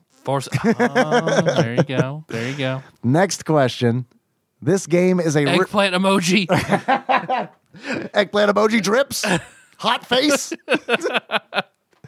Hot face, hot face, hot face. Peach, sweat drop, sweat drop. Anguish face. The podcast has devolved into emoji speak. That's all we do. Yeah. Audio memes and vocal emojis. Next question. This game is a ripoff of the most popular Game Boy puzzle game, but uses letters. Got to be Wordtress. Yeah, I think so. Has to be Wordtress. Or Scrabble. It's Wordtress. You got to be right. You got to be right. It is Wordtress. Next question. Why didn't they not make like a Tetris into a game show? You know what I mean? Scrabble made it through a game show. Why not Tetris? Yeah. Think about it. I mean, they made that Don't Touch the Lava into a game show. Come on, let's have Tetris. I know. Henry was watching that, and it was like, back in my day, we played this. You can play it right now. Oh, actually, don't. I like our furniture. That's a lie. I don't like our furniture. Go nuts, kid. Next question. Here are 4 other questions because these cocks didn't do much. I'm going to put my answer in. There's a space for answer. Okay. All right. Yes. All right. This game is based on a famous cartoon animal duo that have fights in which the larger of the two never prevails. Tom and Jerry. Okay. Right? Or No, that Tom can't be and Jerry. Roadrunner because like they're the same size. I was supposed to say Pinky and the Brain, Tom and Jerry. But physical fights? Tom and Jerry ever physically fight? I mean, not like fisticuffs style, but yeah, they're like try to kill each other. Or is there like Right? trying to think of a little wise guy character, big muscle character that would have their own game. Rocky and Bullwinkle never fight. Let's do Tom and Jerry. Tom and Jerry's good. Oh, Rocky and Bullwinkle fight. They just do it off screen. Yeah. It's more like Keep up appearances. Yeah, totally. They're like We're together for the kids. Yeah. We keep up appearances. professional relationship, much like Penn and Teller. Penn and Teller. Desert Bus, locking it in. It is in fact Tom and Jerry. Next question. This game is based on a cartoon of the same name with the subtitle The World Watcher. Captain Planet? I don't know.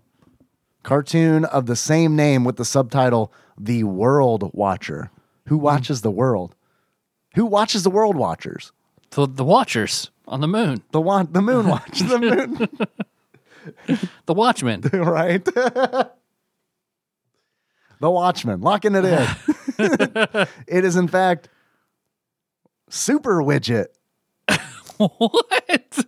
You remember that cartoon? Super Widget? The World Watcher? The World Watcher. You know, it's that widget for world watching. Whenever you want to watch the world, there's a widget for that. Widget for that. Next question. This game sees the son of a famous TV... Would you know about the widget that watches the world? The Wendigo? This game sees the son of a famous TV family trapped in a virtual world. The son of a famous TV family trapped in a virtual world. Bart. It has to be Bart, right? Oh, Virtual Bart. Yeah. Yeah? Yeah. Logging it in. Virtual Bart. It is, in fact, Virtual Bart. Damn, good pull. Only because he said virtual world. If he would have put like cyberspace or some shit, it would have been like Lawnmower Man. Cyber Bart. Next question. This one-on-one fighting game, despite being on the SNES, was optimized for online play and is believed to be the basis for Soul Calibur. Soul Edge. Soul Edge. Locking it in. That was the first game, then the rest were all Soul Calibur.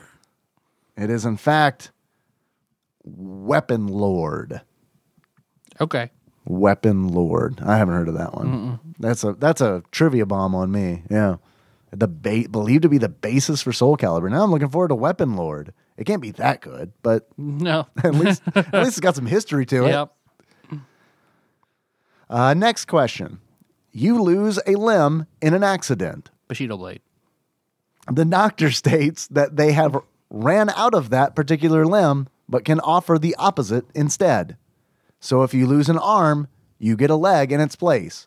And if you lose a leg, you get an arm in its place. I think I would have the third arm despite it not being able to support my weight for a while. What's the question? Do we do it? Yeah, do we do it? Do we have a leg for an arm and an arm for a leg? Here's my question. Is a leg opposite of an arm? Or are they just two different appendages? Or is it the other arm? Right. I don't know. Tough questions. I mean, you can get a leg for an arm, put a boxing glove on that, and you can fucking fist punch, fist kick, foot punch, fucking hard. That is true.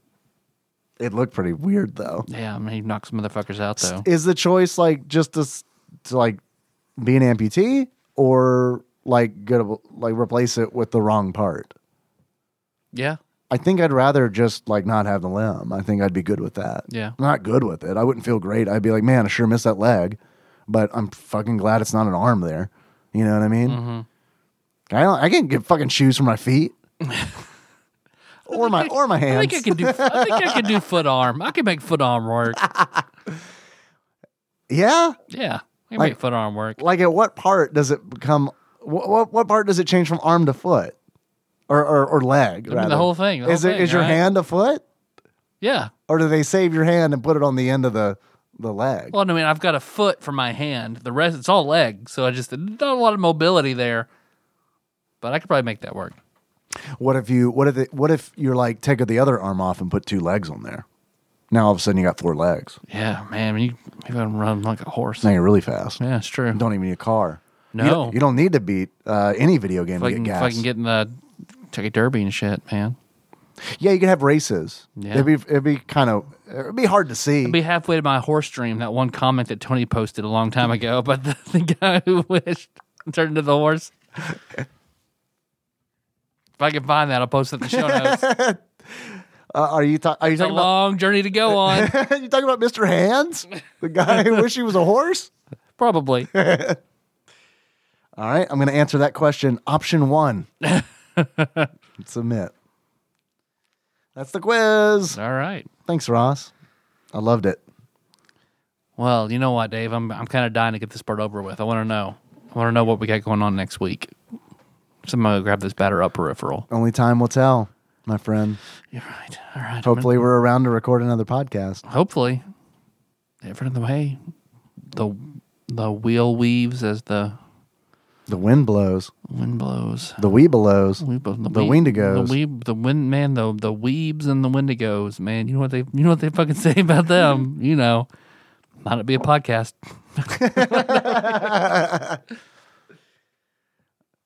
All right.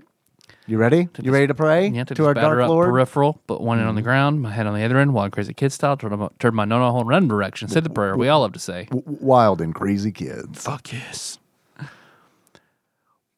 No whammies, no whammies, no whammies. Stop. 697. Soldier of Fortune. Nope. Damn it. Sorry. It's a game we've already done called, and recently, that's not what it's called. It's called Winter Olympic Games. Yeah, there's not going to be any good randomizers for that one. So, You don't want to see if there's a ROM hack for Winter Olympic Games? Lilyhammer 94? There might be. it's the one where you're only Tanya Harding and everyone. It's wonderful. That's a good one. All right.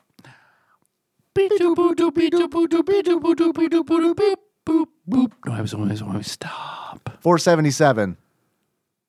Soldier of Fortune. Sorry. Damn it. Closer, though. Yeah. In letters, at least. All right. 10 star. No, boy, I wish. I would kill. I would kill Tyler for another Super Scope game. I'd kill. Fuck. Okay, I'm hard. No, this is a Nicktoon. It's a Nicktoon. It's not all real monsters. We're way on the other side. Not that. It's probably not Doug either. Because that video game would be boring. Have we done it before? We have not. Okay. So it's So it's not a Ren and Stimpy. It's another Nicktoon that had a game. Rocco's Modern Life. It is Rocco's Modern Life, Spunky's Dangerous Day. All right. Eek the Cat Part 2, essentially. This one's better. Is From it? reviews I've SNES drunk, I've watched the videos. This is, for this type of game, it's okay. Okay. Has to be better than Eek the Cat. Yeah, it Has does. to be. Yeah. Has to be better than Eek the Cat. Not a Nicktoon. No, yeah, not a Nicktoon. It's an ABC tune. I don't know what it actually was, but not a Nicktoon. Always been Cat Tune. Always be cat. Always be Cat. Always be changing to a better game. Don't play Eek the Cat. Nice. Yeah, Nice. thanks. So thanks for listening, everybody. You can find the show on iTunes, Stitcher, YouTube, Spotify. SoundCloud, if it was like 5 years ago. Yeah. If you go But back not- in time. But not anymore. Not anymore. If you're listening to this in 2013, you find us there. Yeah. Let's see. Hey, have you been to shirts.typog.com? I have. There are a lot of shirts on there, I went Tyler. there. There are a lot of shirts. There are a lot of shirts on there. All those soda jerk shirts, they look good. They do look really that good. baseball style. Yeah, So, I like those. Henleys. go there. Check Yeah. out a shirt, man. I bought like 8 of them. Good shit. It's good shit, man. So I got a little burps. Got the Sprite Zero and Long Island iced tea burps. It's all right. You're excited about Rocco. I get it. It's true. Oh baby, oh baby, oh baby. You want to send us something? You know, something for a little intro. Yeah. Send that to Tadpog Studios, care of Nicole Nance, PO Box 3785, Paducah, Kentucky 42002. We do have some packages that are in various states of us having them. We don't, and by that I mean we don't have them yet. They might be in the PO In box. transit, could I don't be know. there. It's Schrodinger's package. Right. It's a very long. Yeah, it's definitely. It's a very long journey for the package to get to us. It goes. true. It goes from Tadpog Sweetheart Nicole to Tadpog Sweetheart Josh to Nikki to me, and then to the Bruce Wayne table that we record on here in the Holland True. Deck. Do you want to call us? I'm going to take some voicemails. 270-883-2555. That has been a minute. It has been a minute. It has been a minute. It has been very much a minute. It's almost been an hour. It's been so many minutes. Has it been a year since we have taken a call on the show? I don't think a full year, but it's been a while. It might be. Might be pre-COVID. Whenever we took a call. Yeah. What else do we do? We're on Tadpog_podcast on Twitter and on Instagram. Yeah. Tadpog on Facebook. Episode Yeah. announcements, memes. Yeah. Then we're Tadpog Nation. You like that dank shit? More of the I do. the deep fandom, Tadpog Nation. I do like the dank shit. But do you like organized good boy chat? Yeah, I like that a lot, actually. That's yeah. also on. That's the Discord. Yeah. What's that Discord? It is bit.ly/Tadpog Discord. Yeah. But most importantly, we got that Patreon. We do. Let me pull that shit up. Hopefully my phone doesn't shit the bed like it did last week. Whenever I text you, it's like, it's still not loading. All right. So, I want to thank one Lawrence Young. Thank you. Thank you, Lawrence. Let's see, a big bump by John Hewitt. Damn, thank you very much. Thank you, John. A good big bump from Nathan Eaton. Who I've dubbed, if you're okay with it, Prime Game Bud Nathan Eaton. All right. Because it was his idea to create the Game Bud channel on the Discord where we organize to play Among Us every Thursday night. So if anybody's interested in playing Among Us, that's bit.ly/Tadpog Discord. And if you want to give also under the name Nathan Eaton, you can be Imposter Nathan Eaton. Yeah. There you go. Yeah. And then a big bump. I assume that's a bounty from Cthusiast Jeff Miners. It is. It is, in fact, a bounty. I talked to him today about what we're going to be doing for him. Would you like, we can announce it or it can be a surprise. Either way is fine. We have 2 games that are in the chute. Two bounties for Grimm that we need to do first. I don't know if I did these. I scrolled down a little bit. New pledges from Matthew Garreau and Adam Campbell. I think we did those. Did you miss those? Okay, those were in September, but I wasn't sure. Yeah, it's worth doing again. Yeah. I'm good with it. Hey, man. Thank you very, very much, everyone. Thanks, y'all. This show was executive produced, speaking of Patreon, by the following people who donate at $20 or more a month. Thank you to Usurper Grimm, Cthusiast Jeff Miners, Sandwich Pope Phil Hawkins, Steve Dixon, God Emperor Alex Pena, Cousin David Galino, Platinum member Brett Miller, Coronavirus Savior Cubicle Monkey, Joseph Phillips, Cody Phillips, Bantha Master, the Eightfold Daniel Abernathy, Plinko Nick Price, Executive Producer Dig Dougie, Matt Gentile, a.k.a. Gentle G, Magical Sleeper, a.k.a. Big Dicked Pie Baker Chris Vaughn, Laud Mulaney Dennis, Pinball Archmage Chris Edler, congratulations on your marriage, Drinksmith Joey Webster, Paul Anderson, Master Cycle Baron Kevin Link, and Demented Lemming. Fuck yes. Thanks, y'all. It goes a long way, and it means a lot. It really, really does. How do you want to close this one out, Dave? As our favorite snake. I mean, yeah. It's our favorite snake. Theme song of this episode is Move to Singapore Drive. Leave that track from thetadpod.com. So our favorite snake. Yeah, I should have thought this out. I don't know that I have a favorite snake. All right, I got one. You got one? I got one. Wow. All right, I got one too. Okay. So until next time. Tropical Capricorn. I thought about doing the devil. Yeah, I thought about doing the devil. But then I was worried about going to hell. So I didn't do it. Oh, it's okay. And I couldn't. Just a place in Michigan. Yeah, I don't want to go. It's in Michigan in the summer. Yeah, I don't want to go. I don't know what the snake and Hubert sounds like, but I believe it's probably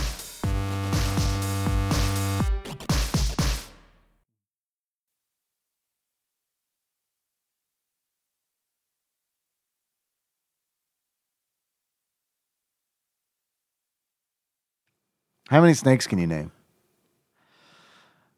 Boa constrictor. Well, okay. You're thinking species. I was thinking like fictional snakes or famous real life snakes. Can you name any famous real life snakes? Can we together collectively name any famous real life snakes? Famous real life. That isn't the snake. devil snake in the Garden That's of not Eden. the devil. Right. And not Snake Man. Well, not real. Yeah. That's not a real snake. Nagini Nagini? from Harry Potter.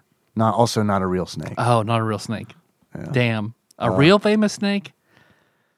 The world serpent? Yeah. Jormungand?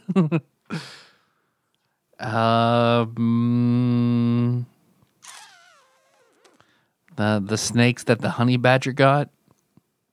Okay, that's pretty famous as far as snake goes, right? Mm-hmm. What about like a snake that like Anaconda from Anaconda.